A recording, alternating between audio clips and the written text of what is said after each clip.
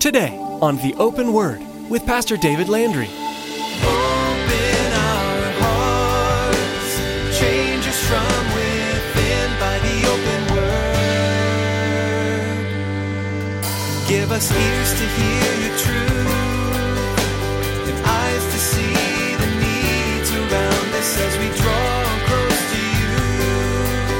May we thirst for the water that your love brings us.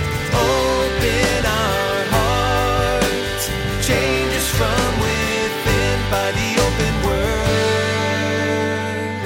They should have accepted the apostle. And Paul's letter of authority was completely that church of Corinth herself.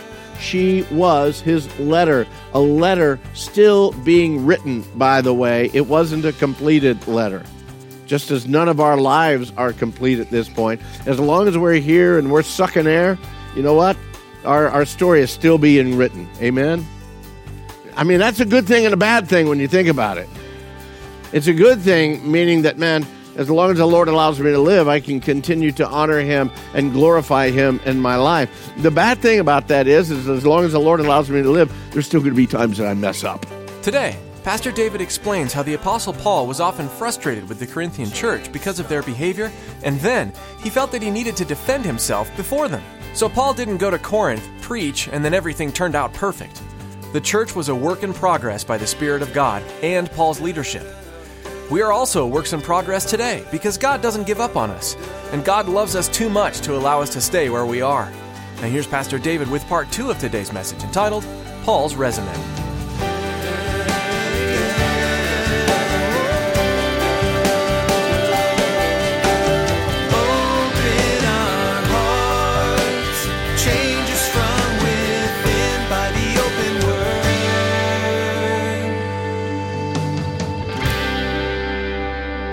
You went to the doctor and all the tests came back. The doctor saw, man, this massive cancer, but there's a chance that we go in there, operate, take that cancer out. But I don't want to offend you by saying you have cancer. You're doing fine. You're doing fine.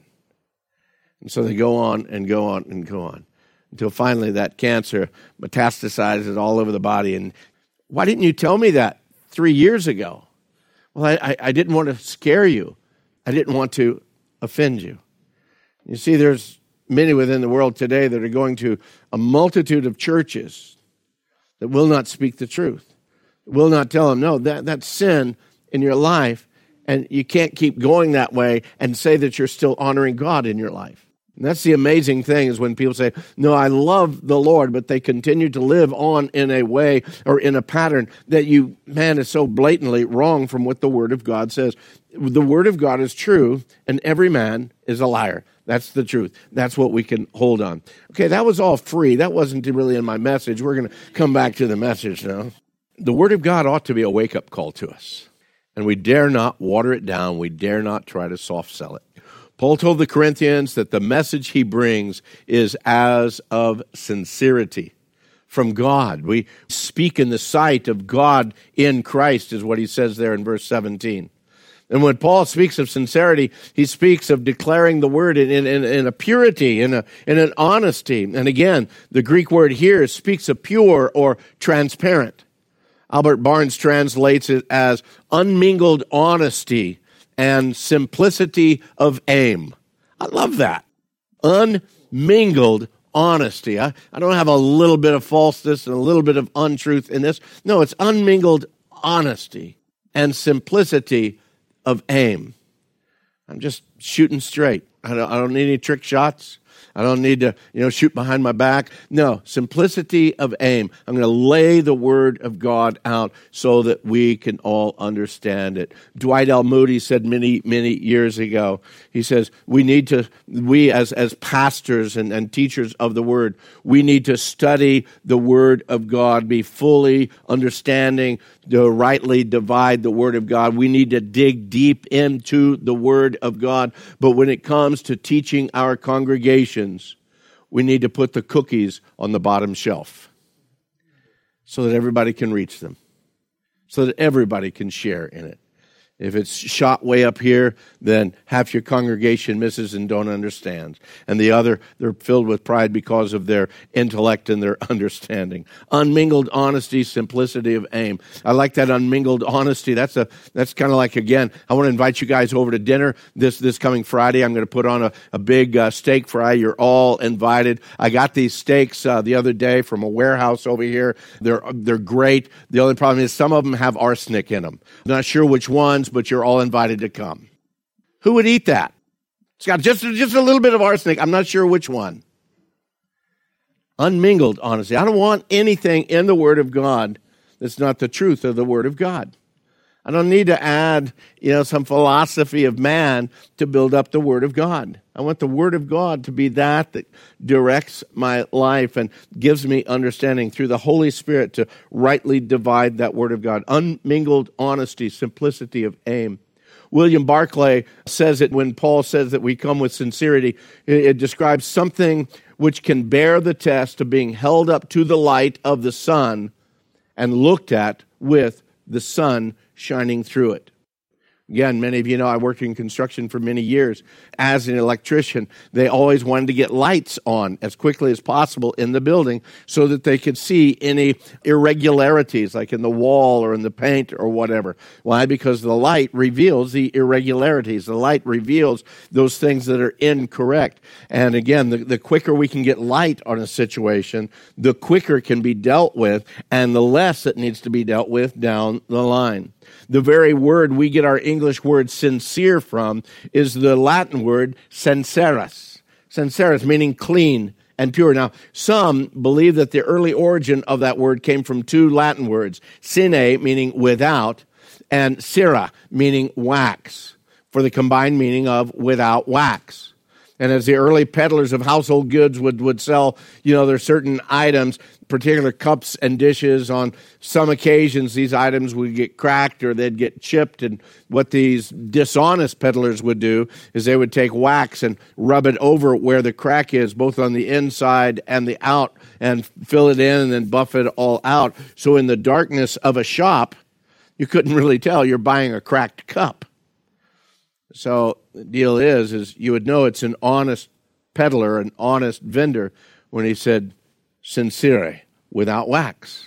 You could take it out, bring it outside into the sun, look up, and you could see, because if the wax had been there, you could see that in the sun. You couldn't see it in the darkness of the shop. If the item were in good condition, it was sincere, without wax.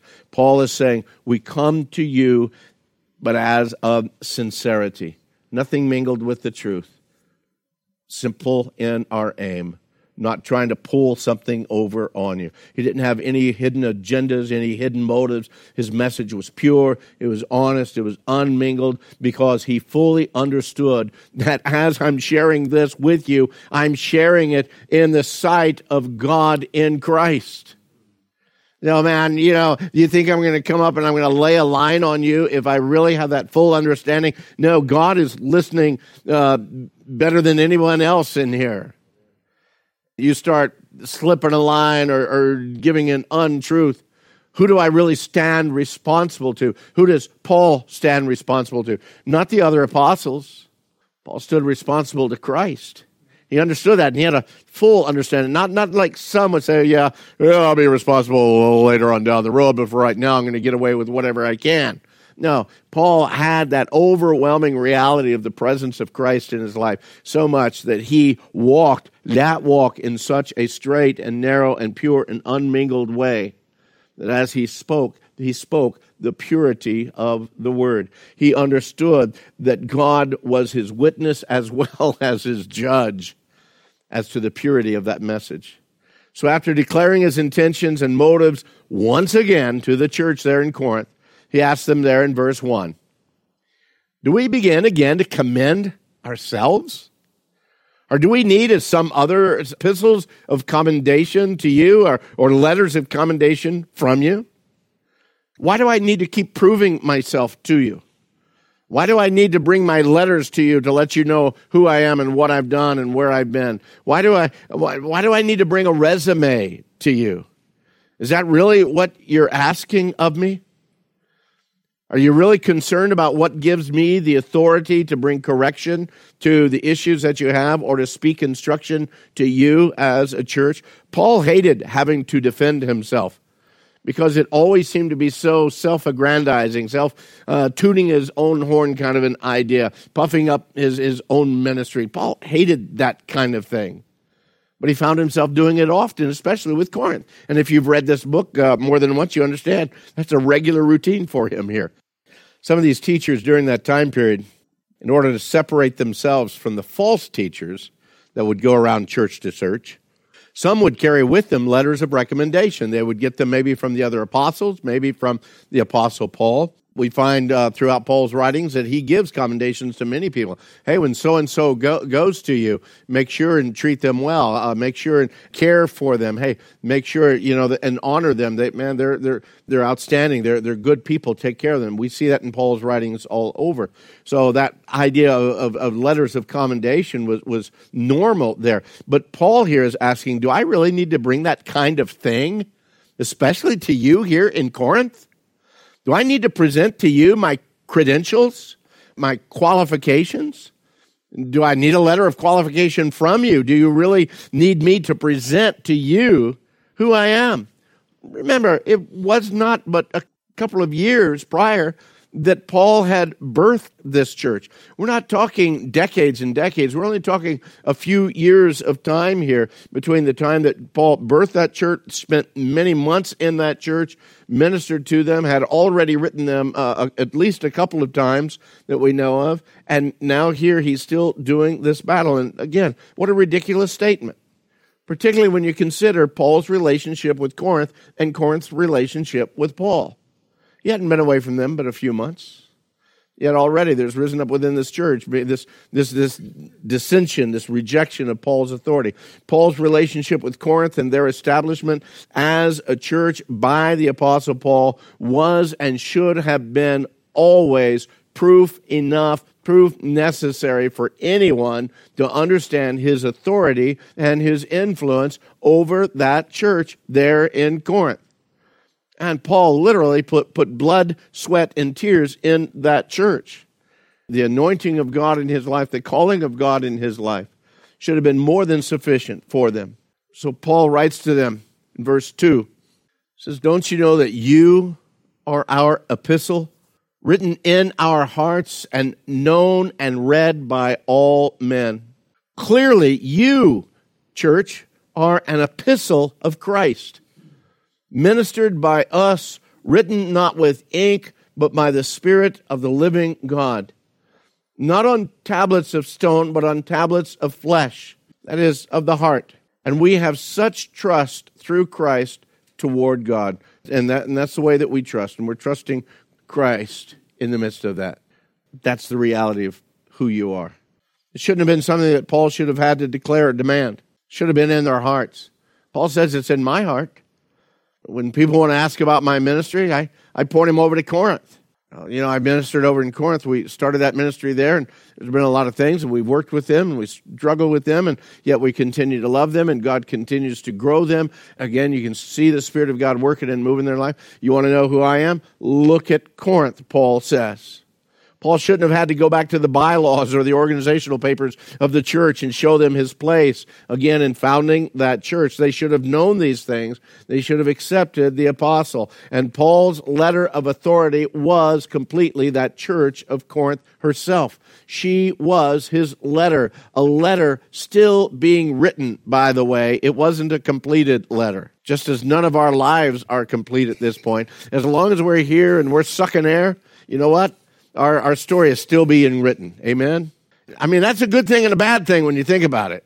It's a good thing, meaning that, man, as long as the Lord allows me to live, I can continue to honor him and glorify him in my life. The bad thing about that is as long as the Lord allows me to live, there's still going to be times that I mess up.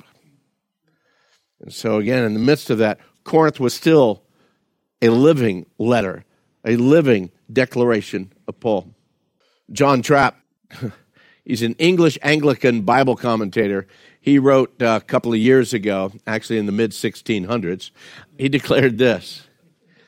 He said, "The faithfulness of the people is the preacher's testimonial.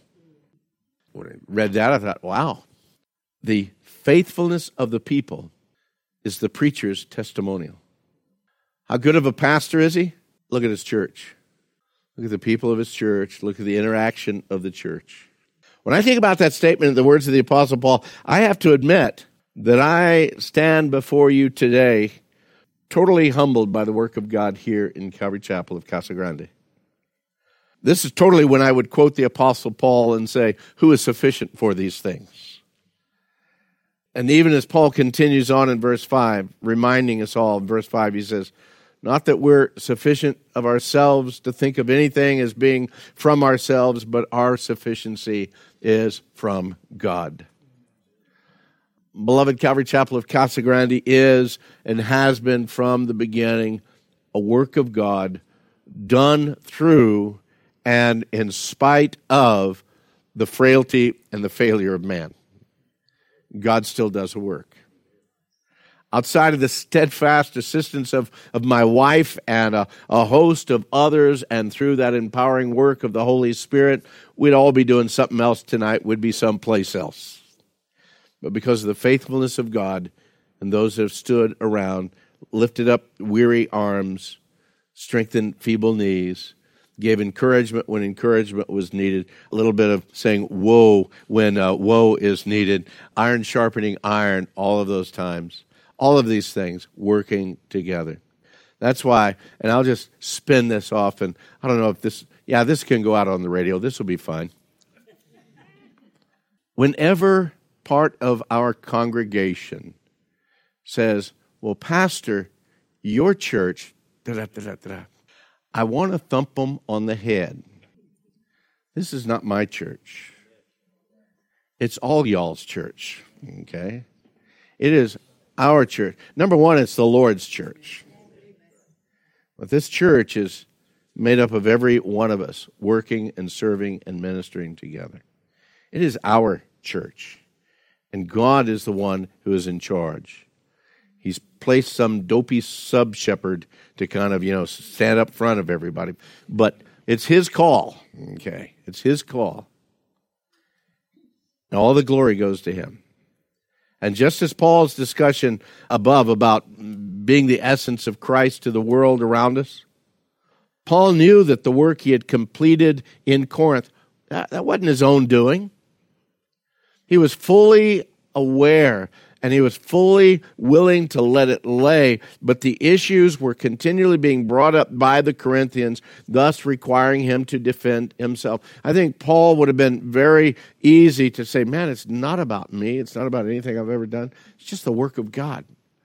But these people in Corinth continually asking. So Paul continues bringing out all these things, and we're going to see it all throughout here, 2 Corinthians. He keeps having to bring his resume back up again. He keeps, having to speak about himself again.